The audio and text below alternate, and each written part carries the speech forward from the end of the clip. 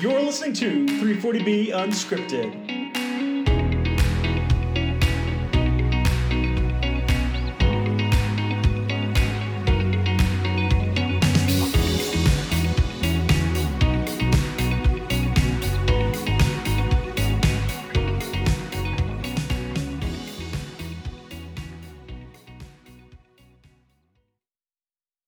Hey everyone, you're listening to 340B Unscripted. I'm Greg Wilson here with my co-host Rob Nahupi. Hey Rob, how's it going?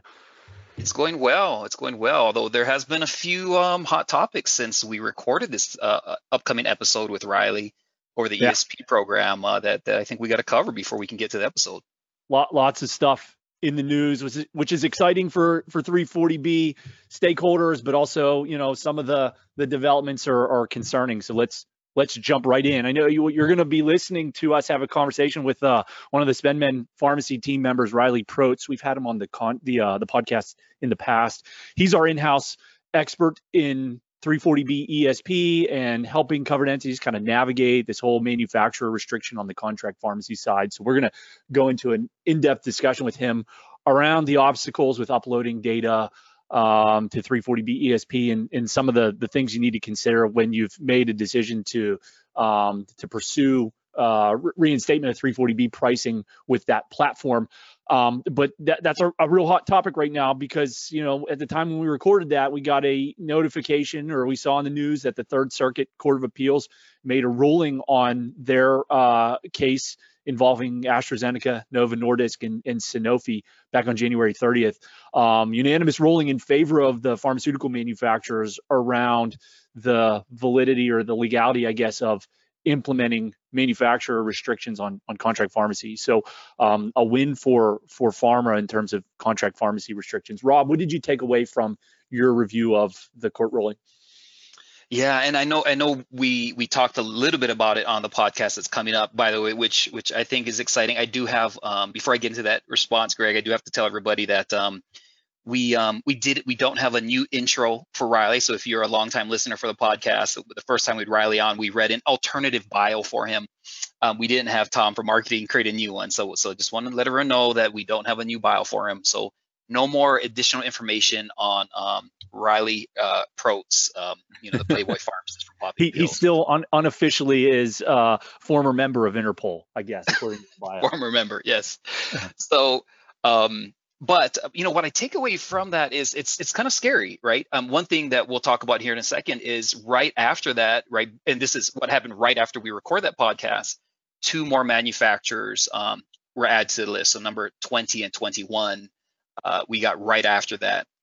And we probably talked a little bit on the podcast, it's like a week ago, so I'm trying to remember everything we said, but the fact that, that's a huge ruling, right? Does that set a precedent, or do the other 2 court cases going on pay attention to what happened there? Because, as we mentioned, I'm pretty sure we mentioned it, that if all 3 of those district courts rule the exact same way, then it's over. That's kind of it. I mean, there's other manufacturers, other lawsuits could start, but that sort of sets the stage that what we're going to need next is legislative intervention. Yeah. And we'll talk a little bit about legislative stuff as well. But so that's the scary part. And does that mean more manufacturers do it? And as we've talked about, does that also mean some manufacturers change, right? Maybe say, well, maybe we won't let you have all your 340B pricing back for all of your pharmacies for sending data, which we're starting to see some of that already. Yeah, I mean, looking at the ruling that was issued, really, that, and I'm kind of struggling to understand the basis for the ruling. They noted that contract pharmacy is not referenced in the statute, so HRSA can't issue any type of statutory interpretation without having rulemaking authority on the particular issue. And they kind of highlight that there's a differentiation between pricing. So the PHS statute says that manufacturers have to offer 340B covered entities, 340B priced drugs, but the statute's silent around the delivery of the drug. So because the delivery of drugs isn't addressed in the statute, HRSA can't say that manufacturers are violating the law when a manufacturer is limiting distribution through contract pharmacy channels, because again, delivery is not really specified in the statute. And they also say, they kind of brought in this, the REMS issue that we've experience and heard covered entities experience. You've got REMS products that are set up with, an FDA mandated, limited distribution system, and that HRSA's position opposing restrictions to these contract pharmacy restrictions kind of directly conflicts with the FDA's strategy for trying to limit distribution for drugs that are associated with unfavorable safety profiles. So not a favorable ruling for covered entities. No, you're absolutely right. It's concerning for sure. I don't know if you have an over under. We didn't talk about this at that time. Over under how many more manufacturers will we see by the end of the year be added to the list? And I'm not sure. Running out of big ones. So we've got 21 now, and if you look at the top 25, manufacturers in the U.S. by sales, I mean, most of those are already involved at this point. So we're running out of manufacturers, but I'm sure there are some out there that are pondering whether or not it's time to implement some level of restriction based on this court ruling. Is now a good time to talk about the two that were added? Just to give everyone a quick update on where they fell. Yeah. So which two new ones are we now incorporating into these restrictions? So we'll call Bayer number 20. I think they announced before EMD Serrano. So there's Bayer number 20. And for both of these, we'll just say they're hospital only. So for our grantees listening, you are saved for the moment. We've seen that some manufacturers will switch and add grantees to the list, or even just community health centers to the list at some point. So right there, just because they start off this way doesn't mean they stay there. I think, Greg, that's your point. Do some that allow for ESP today data send with full access back, pull that back to just single contract pharmacy. So Bayer, though, is starting off with allowing a single contract pharmacy exception, which most do. They're also allowing the health system owned pharmacy exception. And they are allowing, if you send data, to get full access back. So Bayer is allowing it. So interesting that even with the court case, Bayer said, you know what, you can. Yeah. They, interesting enough, have an exclusion list of a dozen drugs. But as I read the list, it's, some common ones I've heard of is Colginate, which more a factor product, Mirena, Skyla. I hope that's true, Greg. Correct me if I'm wrong. Yeah, I mean, these are primarily buy and bill drugs that aren't historically purchased through a contract pharmacy or a retail pharmacy pathway anyway. So yeah, they're adding some exemptions, and maybe that, or carving out certain drugs from the list of restrictions, but that probably doesn't have a lot of bearing in terms of, additional savings that covered entities are going to experience or not lose because of the restrictions. So right, like Zofigo's on there, right? Zofigo's a kind of something that's normally given through Nuke Med in a treating Nuke Med, the one that's treating, not just diagnostic, and not something you'd ever get from a contract pharmacy or a retail pharmacy that I'm aware of. Correct. Yeah. But at least they list them off. I mean, maybe there's some outside, bagged process that some payer might have. So that's good. Okay, so the other one is EMD Serrano. When you talk about, not the largest companies, that's one that, gosh, came out of nowhere, kind of left field for me. Yeah. Really, two products, Rebif, and that's an MS drug, and then that's tough, right? When you're starting to hit MS drugs, but also an infertility treatment. I'm not sure I'm saying this right. Again, I feel like sometimes I got to turn in my pharmacist license, but Gonal F, infertility treatment. So those two are being affected. Kind of big products if you think about those markets, but those are being pulled back. Here's the kicker. So EMD Serrano, we already mentioned, just hospital only. So our FQHCs and grantees are safe. They are allowing a single contract pharmacy exception and the health system owned exception. Yep. They are not allowing covered entities to send data through ESP to get those pharmacies back. So if you have an in-house retail pharmacy and you're having these drugs filled at a contract pharmacy anywhere for your patients, you're going to lose those. There's nothing you can really do about that. If you don't have in-house retail, you can pick your best contract pharmacy, probably a specialty pharmacy, but that's it. So we're starting to see the impact of people not offering the full data send because it's not statutorily required. Yep. So again, we're going to have when we're done with this little intro, we're going to have a really in-depth discussion with Riley around 340B ESP. So certainly stick around if you're at a point where you're considering uploading data, or you want to understand what the resource needs are that go into uploading data, or what the challenges have been, because Riley's got fantastic level of experience. Certainly didn't expect to be involved in this, but he really has taken the lead from our team and is our in-house expert. So lots of good feedback from him and insight from him in our episode this week. You mentioned legislative changes coming potentially down the pike, Rob. There's some updated membership with regard to the Senate Help Committee. So what's going on in Washington as far as membership in the Senate Help Committee, and how that might lead to some discussion around 340B rulemaking and 340B law changes. Yeah, and I always like to give people credit, whether it's 340B Health or 340B Report or any law firms that kind of we get those reports out first. 340B Report broke this one. Is a great article, really talking about the Senate Help Panel. So when you look at, we have the Senate and we have the House. Each of them have their own, working groups that has jurisdiction over the 340B or healthcare in general. And so for the Senate, to remind everybody, it's the Help Panel. It's the Health, Education, Labor, and Pensions I guess committee panel, I guess it's panel, which interesting, right? It's a pretty broad group, so lots of senators on there. The big kind of change is there's new leadership. So right now, Senator Bernie Sanders, independent out of Vermont, but typically votes on the Democratic side, which is why he's the chair. He is the seated chair, so ranking member in the Help panel. Yep. What interesting enough, Bill Cassidy, so the ranking Republican, and so they're going to have to work together, right? Basically, the top-ranked Democrat-ish when you think about Bernie Sanders and then Bill Cassidy. Well, Senator Cassidy's kind of been more pro pharmaceutical manufacturers in the past, at least from his perspectives, and maybe a little bit more critical of the 340B program. And so, we can expect to see some, and he's a provider, by the way, he's a gastroenterologist.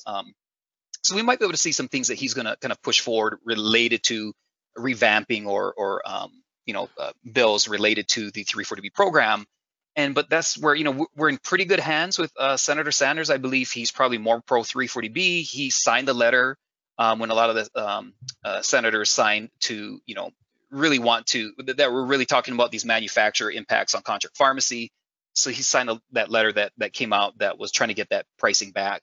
Yep. But so right, we're not going to probably see a lot of anti 340B legislation coming out from the Senate because of Senator Sanders, but there are some areas that we need to think about. One, think about what Bernie Sanders, kind of where he's focused on in the past, is he does have concerns about, say, if you're a not-for-profit and you're maybe he doesn't feel you deserve your tax-exempt status. He talks about when he was a mayor. Yeah. And I think what came, I should probably preface it a little better. He was asked recently, in fact, I think this news article broke today, about the New York Times articles in 340B hospitals. And he kind of went back to gave an example in his mayor days when there was a hospital he felt didn't deserve their tax exempt status, and he went to try and get them taxed. And that's probably controversial. And my guess is the hospital was meeting their needs, but he felt they didn't, and he wanted them to start paying taxes. So I think the area that we could possibly see is going to be around transparency, right? That's one that I think both the Senate and the Democrats, or the Republican and the Democrats, can get behind, is that we're going to need more transparency for hospitals because we don't know where those savings are going. Those New York Times articles probably are going to feed into that picture. And so I think we've got to be prepared to see some of those legislation. I'm not sure if you have any other thoughts as well, Greg. Yeah, no, I just, the thought is that, at some point you got to believe that there's going to be strong advocacy for addressing the contract pharmacy issues.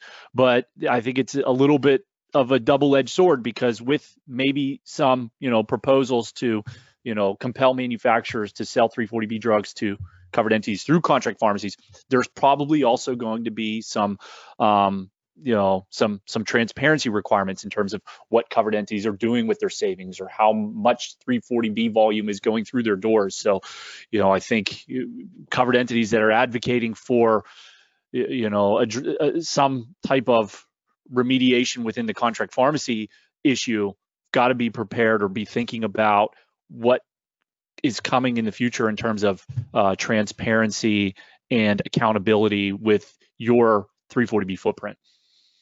So, Greg, I think we always like to talk about advocacy, right? It's sometimes we, especially for those of you listening on the covered entity side, we put our heads down. We're just going to work. We're taking care of patients. We're trying to save our health system's dollars, and we're trying to expand care and charity care and all these things. But sometimes we do have to pause and find a little bit of time to do a little bit of advocacy. And so one thing we're going to do, Greg, I think we're going to ask Aiden, one of our producers, to put in our show notes a link to the Senate Help panel. I just make sure I get that right. Senate Help panel, the ranking members, quite a few. And I'll point out that Greg has Robert Casey from Pennsylvania. I have Mitt Romney. So he's a Democrat. And then I have on the Republican side, Mitt Romney from Utah. And so one thing I'm going to do this week is reach out to Mitt Romney's office and let him know about my experience and expertise in 340B, And if anything comes up from in the help committee where he would like to better understand how 340B impacts our covered entity hospitals and FQHCs and patients in Utah, I'm going to ask him to reach out to me. I want to be a sounding board for him so we can better explain kind of what the impacts and what some of these bills could be. And, I've done that in the past. I haven't really found anything, but I'd like to start with that. And then as these bills come out, continue to reach out and say, here's my perspective, and just provide it to him and his team. So I definitely recommend that. Lots of states are listed here, quite a few members on this panel. And so please, if you have time, go into the show notes, click on that link and see if one of your senators are on there. And if you can, just please reach out and start that conversation so that they know that they have people in their constituency that 340B is very meaningful for, and that we'd like to have input, or at least provide input on any bills that come out related to it. All right, I think last topic we wanted to address before we get into the meat of the episode. Biden administration announced recently they're going to be announcing, or I guess terminating the public health emergency declarations in May. So COVID pandemic, we're going on 3 years now.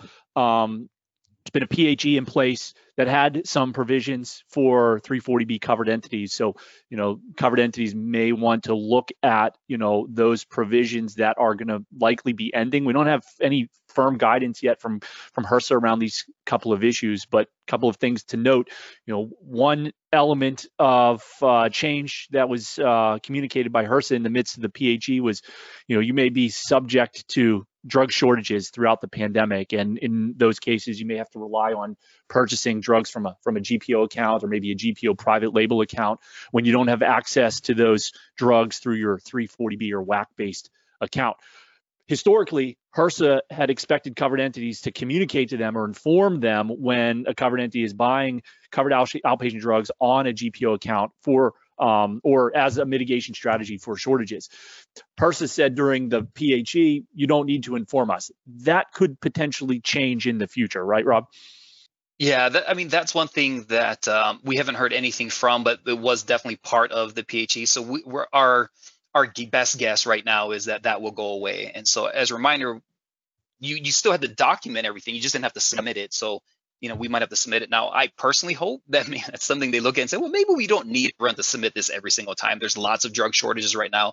It's not something that's really gotten better. Yeah. And that does create, a little bit more workload on HRSA side. So if they're not staffed up for that, huge administrative burden. If covered entities are going to have to, shortages haven't gotten any better. In fact, they've gotten worse throughout the pandemic. So if covered entities are going to need to start informing HRSA anytime they're encountering a drug shortage that makes them move to a GPO based or a private label drug, I feel like that's a really heavy administrative burden. So hopefully OPA will issue some degree of guidance or through an FAQ with Apexis, some instruction around how covered entities need to respond now that the PHE is going to be going away. Another aspect of 340B program that came as a result of the COVID pandemic and the public health emergency was the opportunity to immediately register covered entities, child sites, and contract pharmacies. So also potential change coming there with regard to the urgency of getting a new site listed on OPACE. Any thoughts around that, Rob? Yeah, no, we've had some clients utilize that, whether it's a new covered entity registration, so you're not waiting that 3 months or shorter, depending where you're at, or a contract pharmacy or anything else. So if you can, part of that approval process is that you have to at least state that because of COVID, you've been financially impacted, and that this adding this child site or contract pharmacy or new covered entity would help offset some of those losses. That's kind of the basic that you had to provide information, right, so that you can utilize that exception. So we've had some people use it out of necessity, and because they were financially impacted or they're running in the red, and they're doing everything they can to keep the doors open of their hospital. So that's still available up to the end, but my guess is that one for sure is one that's going to go away, because otherwise they can't really register things outside of the PHE. Now, if you remember, you'll see it from time to time. Like if Florida has a bad hurricane, they'll allow Florida and that specific geographical area to do it. So you'll still see some of these come up through PHEs, but not. This is the first time I've seen one, at least in my 12, 13 plus years in 340B, where it's been global across the entire country. Normally it's restricted to the an area that's having that. blanket national, Yep. public health emergency as opposed to a regional or a state-specific state of emergency. So Right, exactly. So those two we think are going to change, but Greg, we talked that we think a couple things that people think are related to it that likely aren't going to change. yeah, these two things I think get conflated with the PHE, and really, these shouldn't change. I think there's no expectation on our end that these are going to change. First is, in June of 2020, Apexis issued an FAQ. It's 4301. This is a clarification that HRSA recognizes that a new outpatient clinic is 340B eligible, even though that clinic may not appear on your most recently filed cost report. So if you've got a brand new clinic that's open, you're taking care of patients that would otherwise meet your definition of eligibility. You have outpatient revenue and expenses booked on that clinic's cost center, but haven't seen that cost center appear because the cost report hasn't been filed yet. HRSA's, clarification in June of 2020 was you can treat that as an eligible location and you can catch up the registration on OPACE after the filing of the next cost report.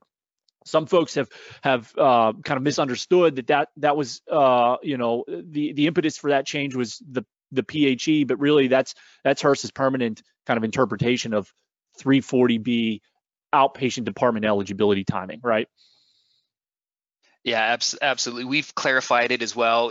Prior to the FAQ coming out, it was a big question we had.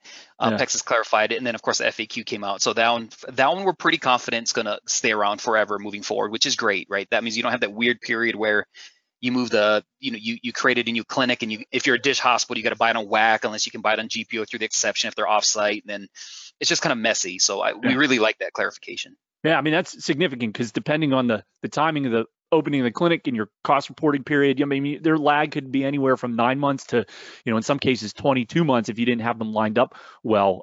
That lag goes away now that HRSA recognizes those patients are 340B eligible, and the clerical element of registering those departments on OPACE can occur after the fact. So, again, that's FAQ 4301. If you've got new departments or you've got, locations that you believe are going to be opening up and are trying to understand when they're going to be eligible, 4301 FAQ really kind of outlines what you need to do.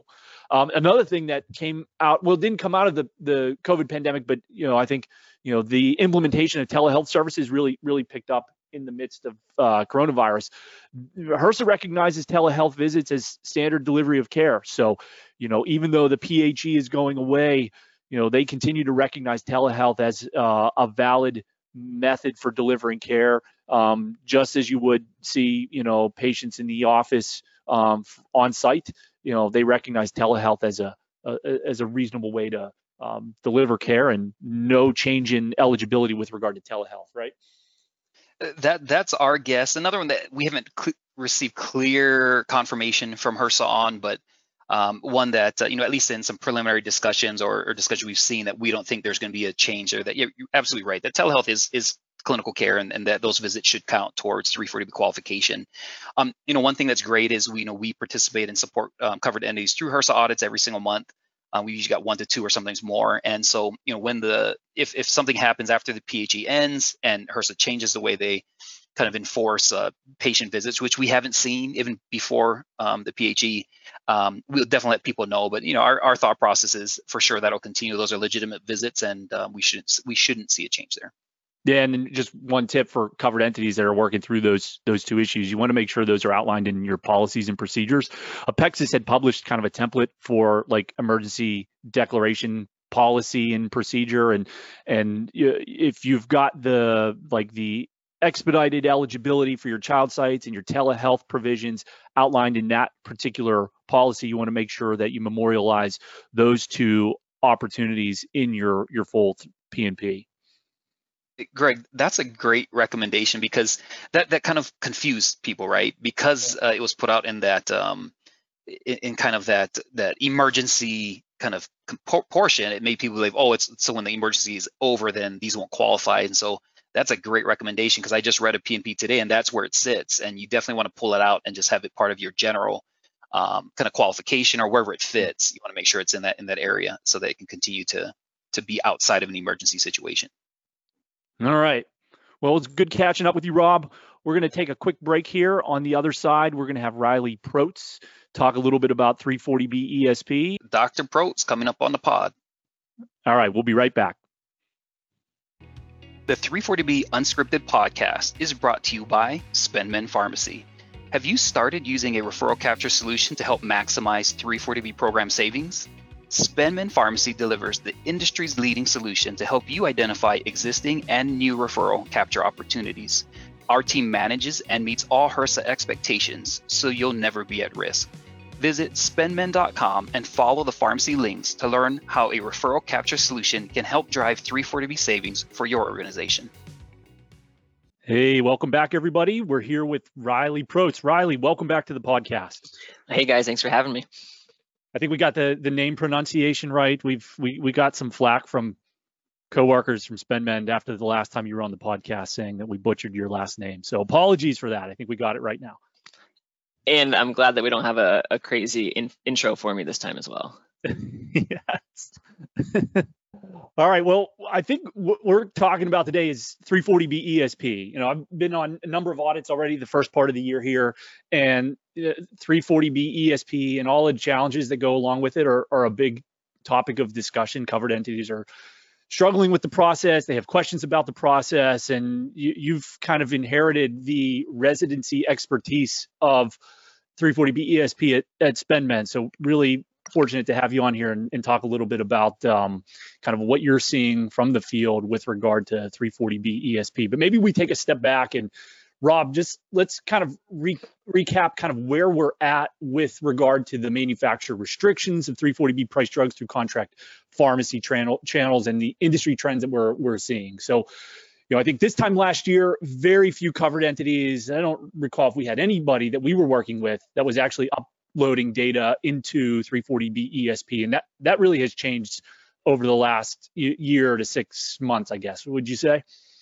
I would. I mean, maybe we would have had one by now. I think we did. I think Jake did the webinar, one of our highest viewed webinars at the time when he had a couple of our clients on, and one was sending data and one wasn't. It was close to this time frame. So I think we might have had one. But yes, very, very small percentage. I think across the country, a very small rate of uptake from into the 340B ESP program, and how things have changed. I think one good poll number our 340B Health partners, 340B Health partners in the 340B space had a poll that they had about 42%. I wasn't able to dig into that poll to see kind of what was that measured, right? One question you always got to think about percents is that all covered entities, or is that just covered entities with contract pharmacy? So that might be hopefully just contract pharmacy. And one thing we've done too is whenever we have a webinar or something similar, we do a poll as well. And we just kind of have that gut check as we work with our clients, how many people are sending data. It sure feels like, and Riley and Greg, tell me if this feels wrong, but well over 50% of our covered entity clients who are engaged in contract pharmacy are sending data at this point. I think it's above 50%. Now, I think there's some health systems that really help keep us closer to 50%, right? If you get a health system with 40 hospitals and they've at this point decided not to send data, that's a big part of your denominator. When you think about individual hospitals and health systems, I think the number is very high for people that just feel like we've got to send data, we've got to engage.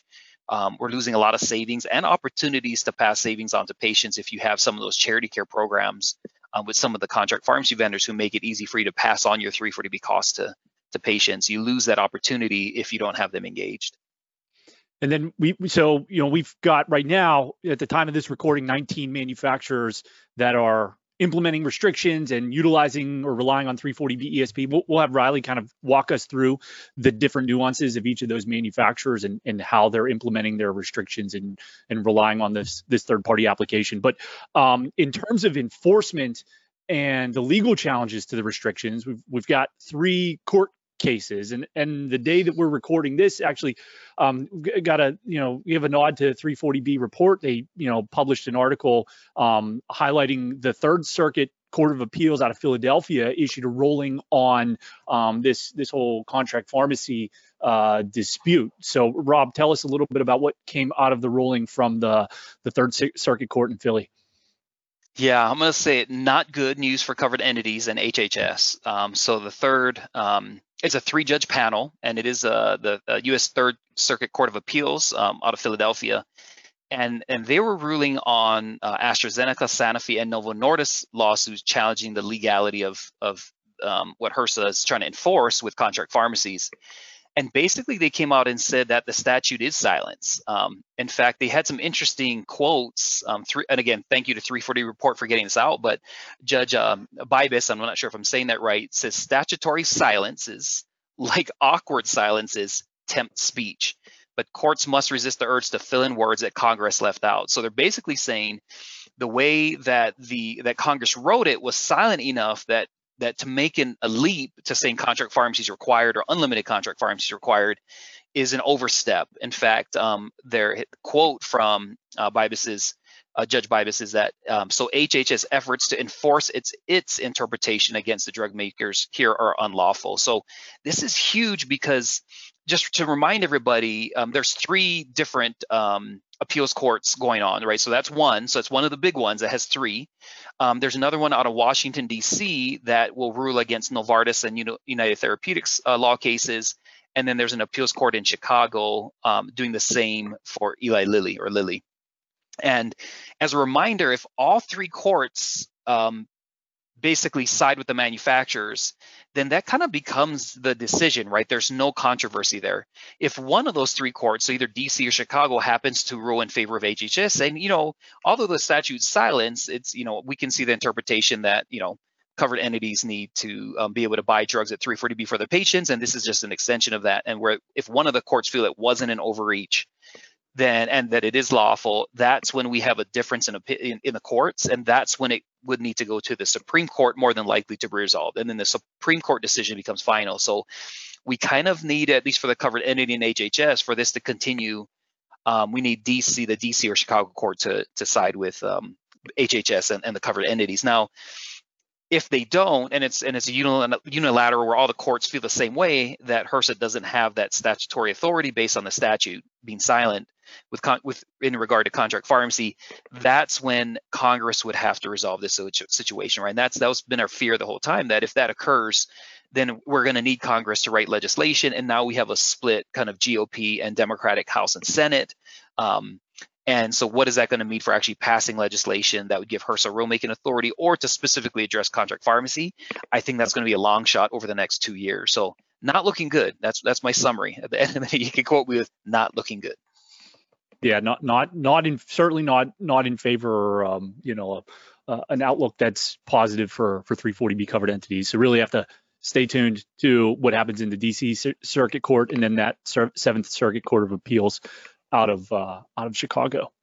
No, but Greg, if I can say, but that's why this podcast with Riley and the information Riley's about to share becomes so critical, because with that in mind, that tells us, okay, then the likelihood of 340B pricing within contract pharmacy for those 19 manufacturers being unilaterally restored without restrictions is probably low, at least for the next, my guess is next couple years, unless something crazy happens. And so in that case, then really making a decision whether you're going to send data and comply with that component to get most of your savings back, or try and get as much savings back as you can, becomes critical, especially now that Novo, I think we mentioned on a previous podcast, Novo announced recently that they're allowing pricing back if you send data. So now you can get pretty much Novo and Sanofi and Eli Lilly back. And I think that really helps. But it does mean you have to send data. And I think now it becomes really important to understand, what does that mean? What are the challenges, and how much time does it take? So again, timely conversation. Thank Riley Protz for being on the podcast today.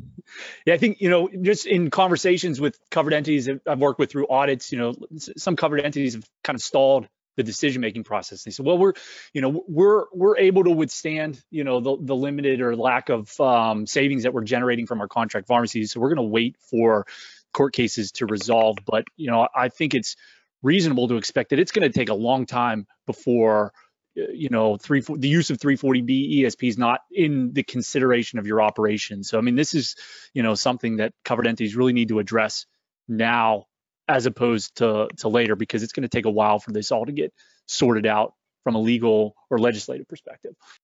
Yep, I would agree. Just point out that people have waited so long already, right? They held out as long as they possibly could, but just seeing the lack of contract pharmacy revenue month after month, and just with this new information coming out today, it shows that there's not going to be a quick resolution. You're not going to get all of your 340B contract pharmacy pricing back in 2023. And so the decision, to if you don't want to make the choice to submit data to ESP, but if you end up making that choice, let's say, 6 months down the line or a year down the line anyways, then you lost, that additional year's worth of contract pharmacy revenue. So if you think you might possibly end up going that route, start talking about it today, right? Or a month ago, really, but now's the best time. Yeah, so decisions need to be made. I guess once you get to that point where you've made the decision, hey, look, we're gonna, we're gonna register with 340B ESP and look at what our options are. Riley, walk us through the different options that covered entities have in terms of trying to restore access to 340B price drugs for these manufacturers. Of course, yeah. I do want to, I think there's some confusion on the designating a single contract pharmacy compared to actually uploading your claims to ESP, especially because both of those situations occur in the ESP portal. So people are there's some concern about that. So I'll touch briefly on designating single contract pharmacy, but primarily our discussion is going to be actually the uploading of the data, the concerns, issues, things about how to optimize that. So if you want to designate single contract pharmacies, there's 19 block manufacturers, as Greg mentioned.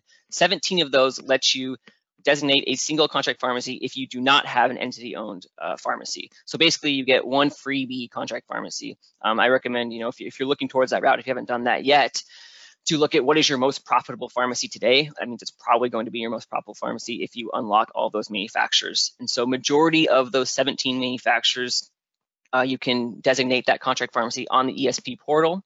There's a few of them that require an actual paper form, being Novo Nordisk, AstraZeneca, and Eli Lilly.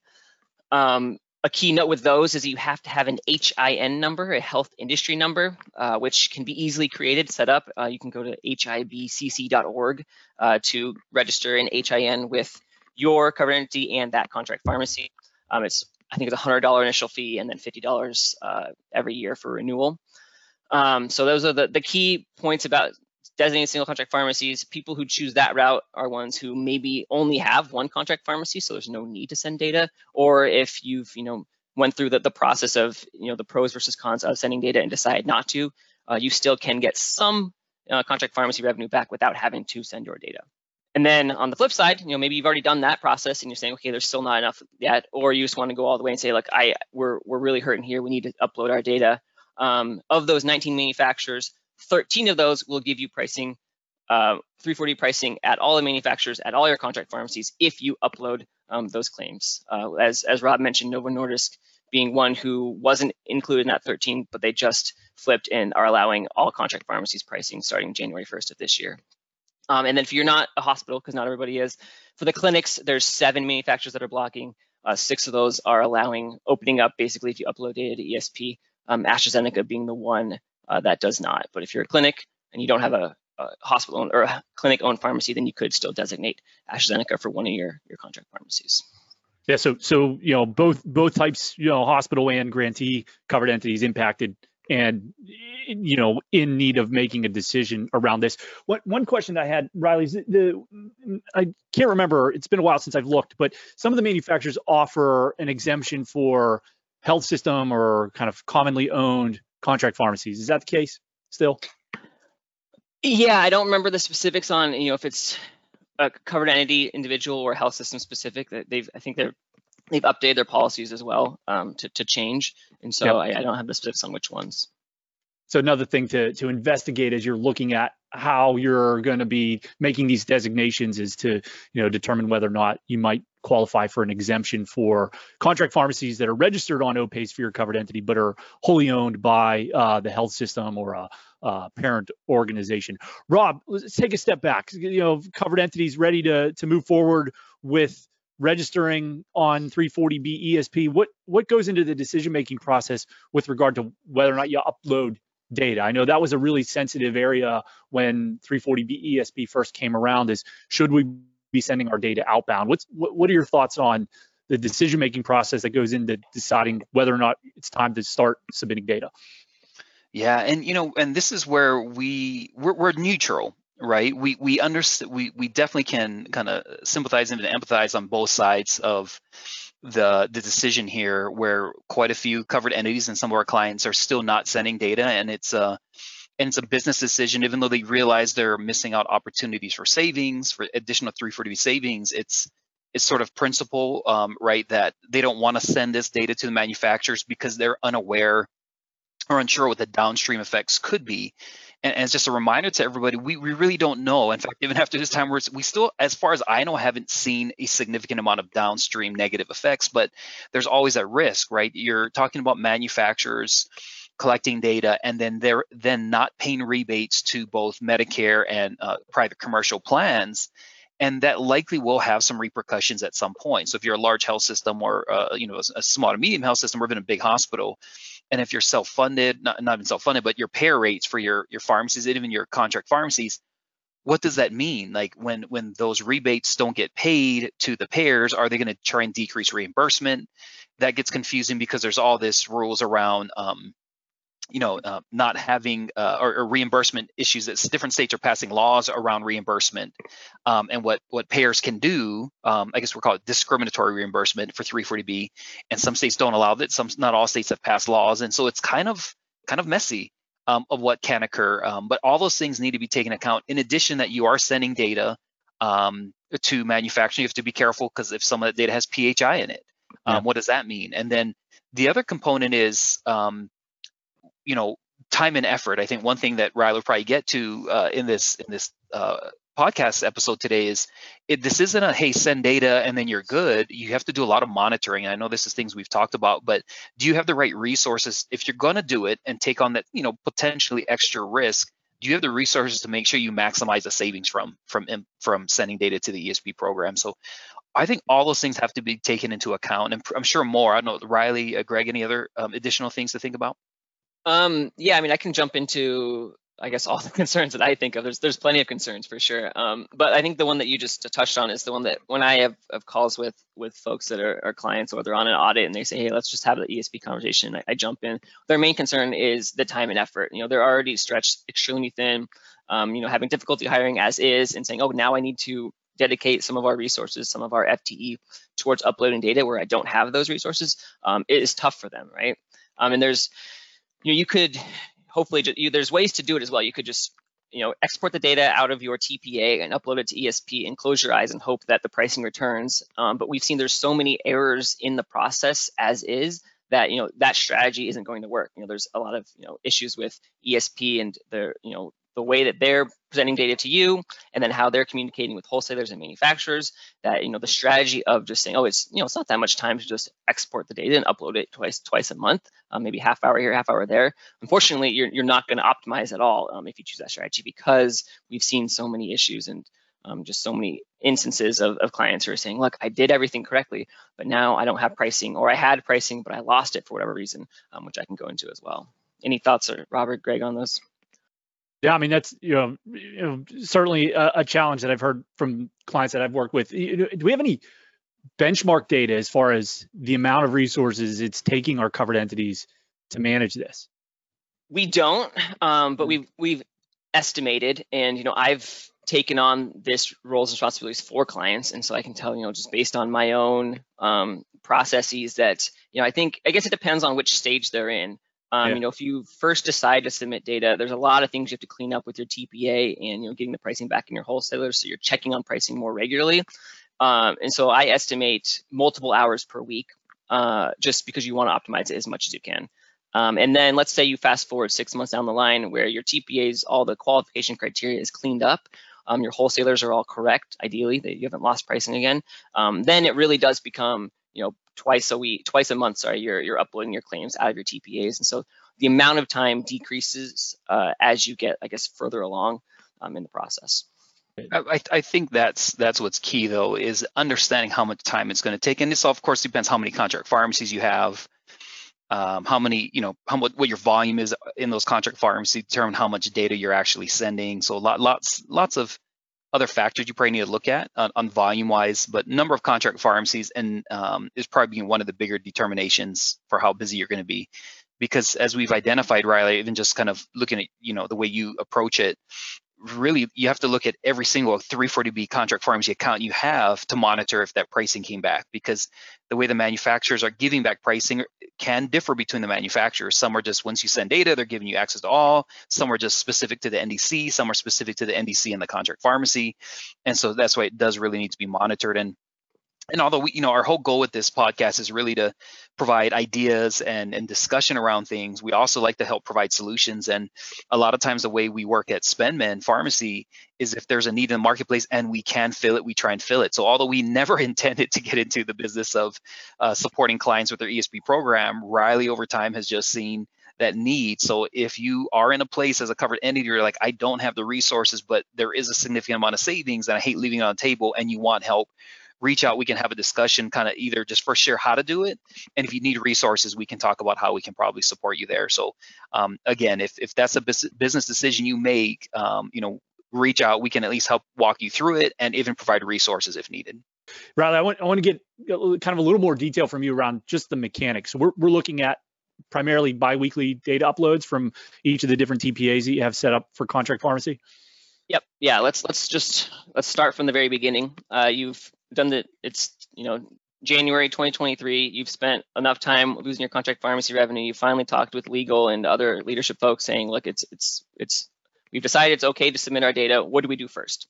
So first thing you need to do is, if you don't have a login to a 340 ESP, it's pretty simple to do that. They've scrubbed and pulled OPACE data, so your covered entity should be in their ESP portal. You log into that.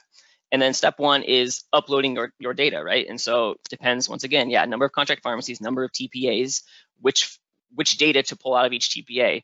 Majority of the TPAs today have created a specific file that's for those bi-monthly, every 2-week uploads that you're supposed to put into the ESP portal. So depending on the number of TPAs, depends how much time it takes. And then there's 7 required fields that you need to make sure are in your data that you export. And that's why they built those specific reports, because those fields should be in there. But sometimes there's too many fields. There's, let's, for example, the only PHI that you're required to submit is the RX number.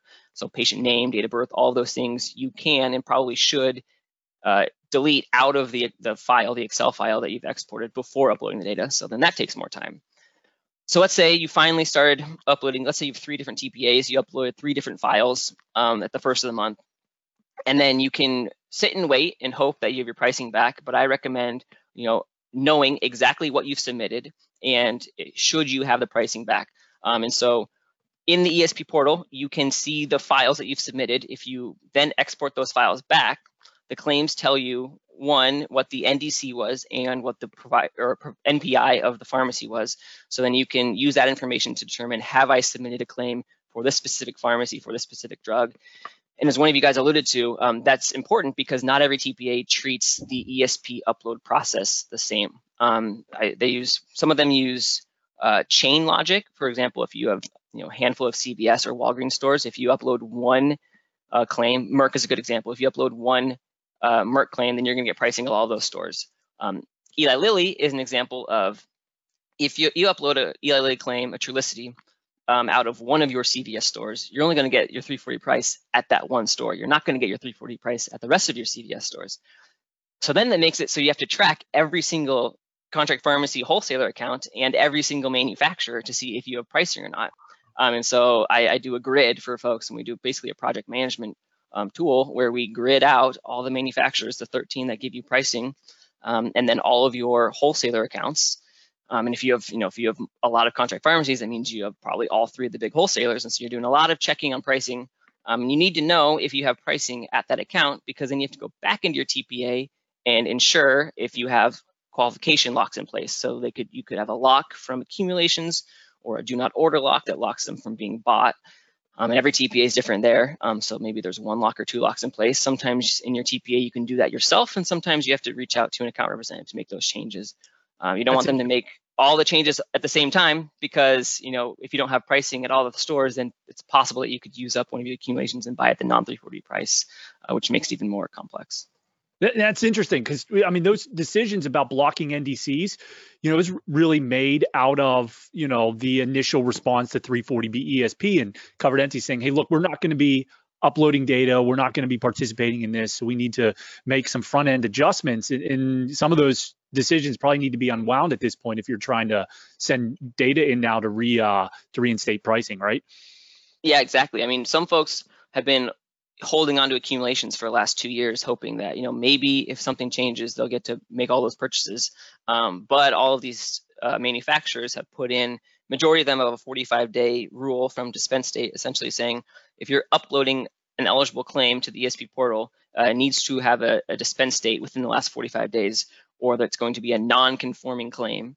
And so what ESP is doing is they're looking at a ratio of purchases at that NDC and that contract pharmacy account over claims submitted. And so, let's look at that one CVS store, that one Trulicity example. You need to have an equivalent amount of claims submitted to the purchases you have at that account. And if you have too many purchases compared to your claims submitted, they're going to flag that count and at risk, basically saying if you don't fix this ratio in the next 30 days, then we're going to remove the pricing. So you did all that work to get your 340 pricing, and now they're going to remove that. So they put those 45-day dispense date rules or policies in place to prevent you from making purchases off of your historical accumulations.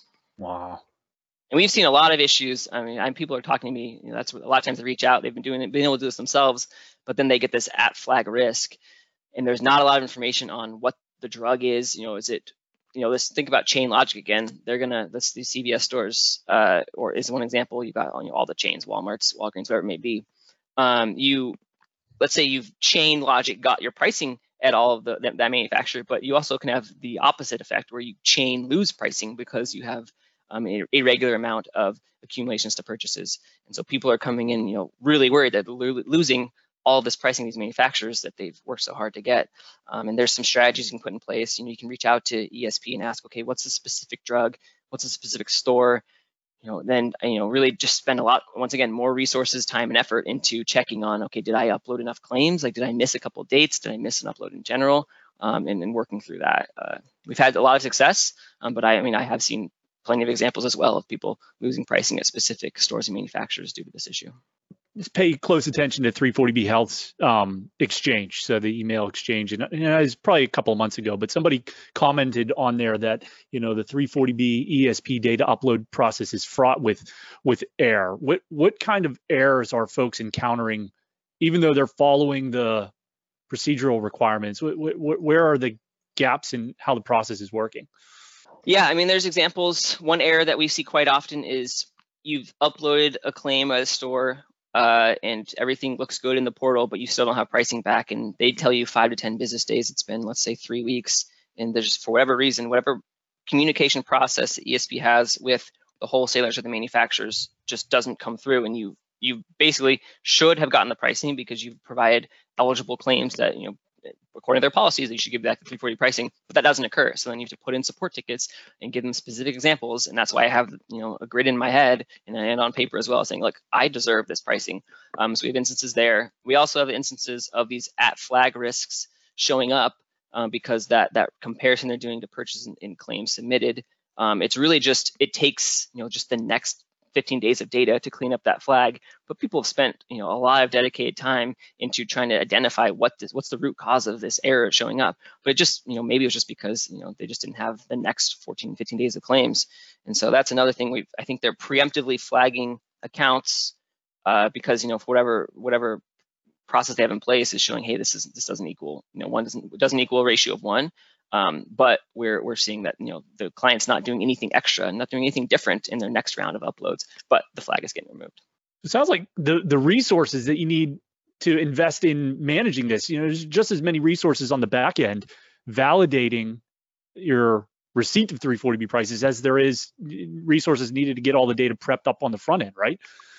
Yeah, exactly. And there's resources dedicated to you lose your pricing according to ESP, but we haven't even talked about how wholesalers, sometimes you lose your contract price just because there's errors on their end as well. And so you may think you have the pricing, but the wholesaler, unless you're checking, and no one has the time to check every NDC all the time. Hey, do I have this price? So we have a couple tools that we use, export mass amounts of data and compare, hey, did you have the 340 price a month ago, but now you don't? We flag that as well, and just to help folks out because we're seeing errors all over the place, unfortunately. Yeah, so you might be uploading data correctly, using conforming data, getting it in within the right window of time. But if there's a contract load error at the wholesaler level, you're sunk. Right, and if you look on the ESP portal, it shows qualified, showing all greens. Then you'll think you're good, but because they're telling the wholesaler, yes, you're good, but there's still some sort of a mishap there. Man, it's so complicated.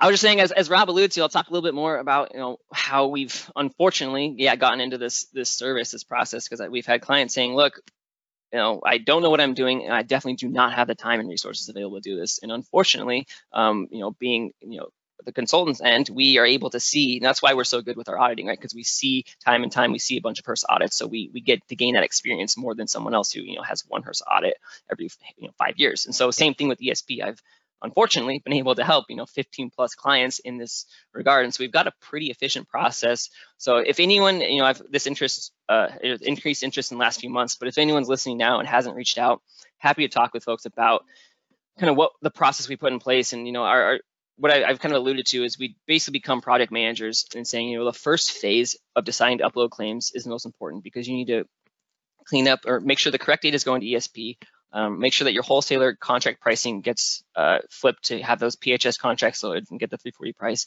and then ensuring that your TPA qualification criteria is correct as well, which is, I think, a part that a lot of people miss, and they just say, hey, they reach out to the account rep and say, hey, please unlock everything. That's not always the correct strategy. And so we spend a lot of time in that. We call it phase one of just making sure that everything is cleaned up. It takes a couple months, especially if you're looking to see replenishment, and actual increased revenue. It takes probably 3 months until you get actual, dollars going back up again. But then we'll take over the uploading of those claims for them and just managing the whole gamut, really. Putting in the support tickets, getting access to the TPAs, and making sure that all of those are clean. And people still want us to stick around.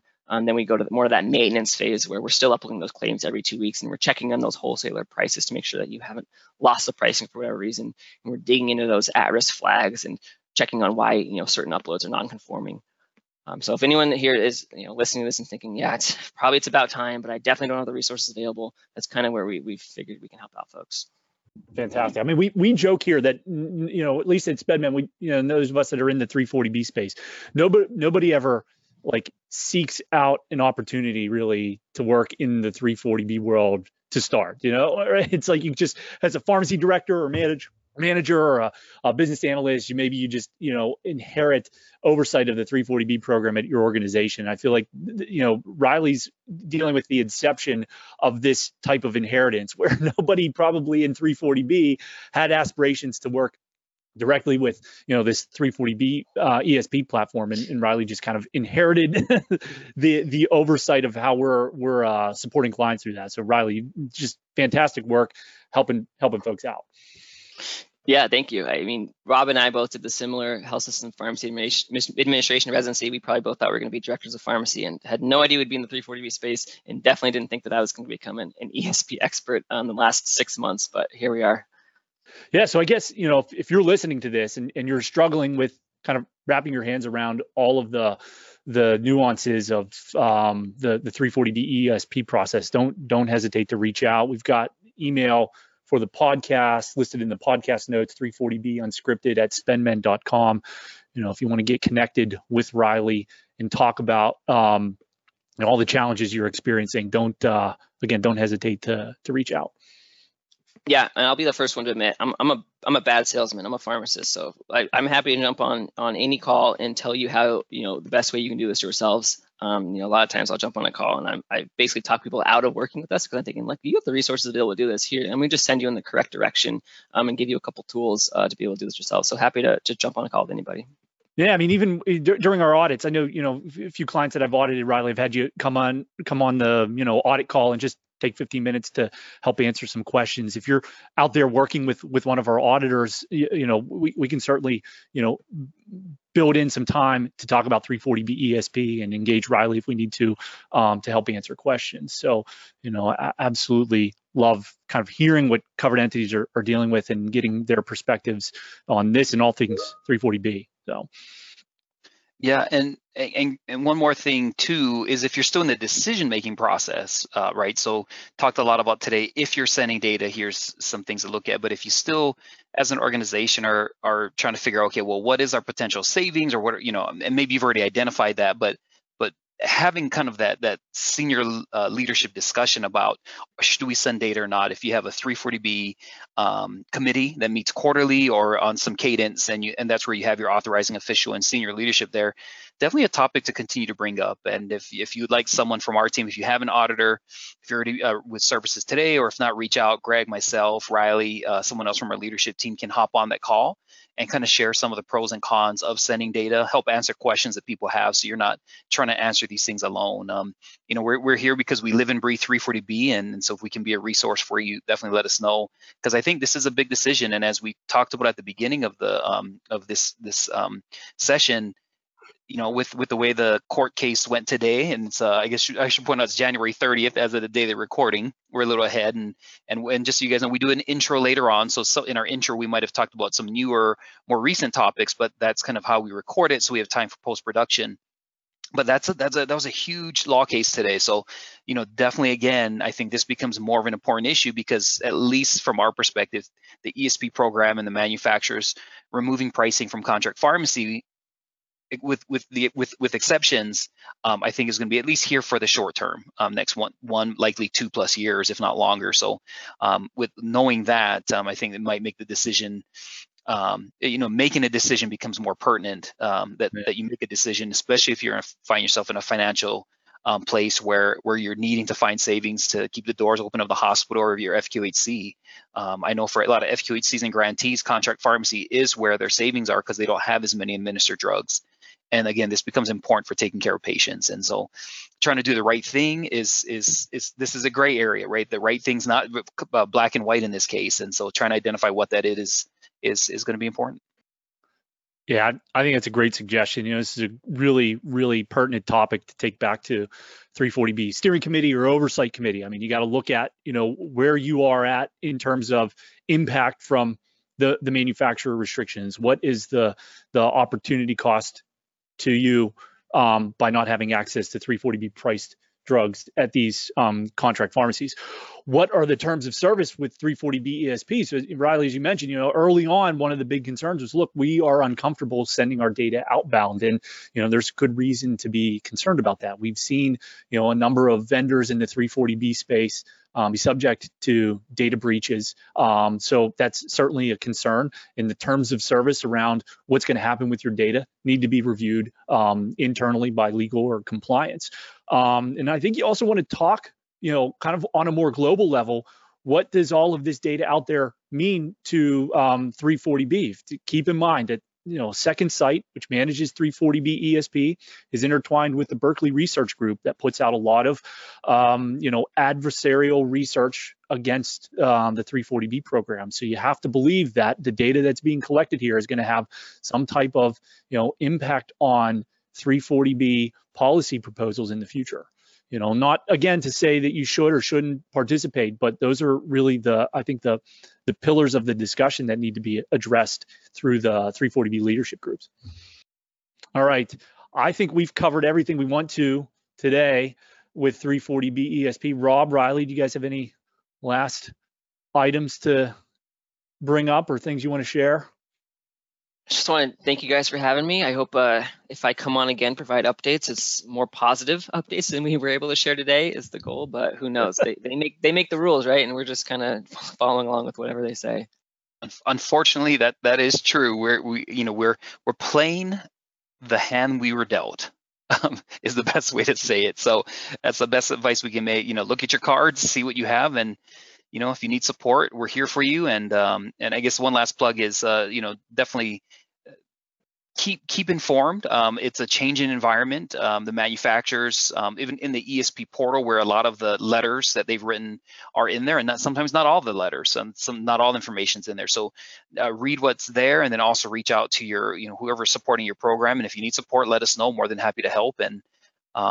And again, we're here to provide information and help you make the best decision you can for your covered entity. All right. Well, that's a wrap for this week's episode. Riley, thanks again for joining us. Always happy to have a member of the Interpol police force join us. Popping pills. All right. Thanks, everyone, for listening. Have a great week. Take care. Thank you.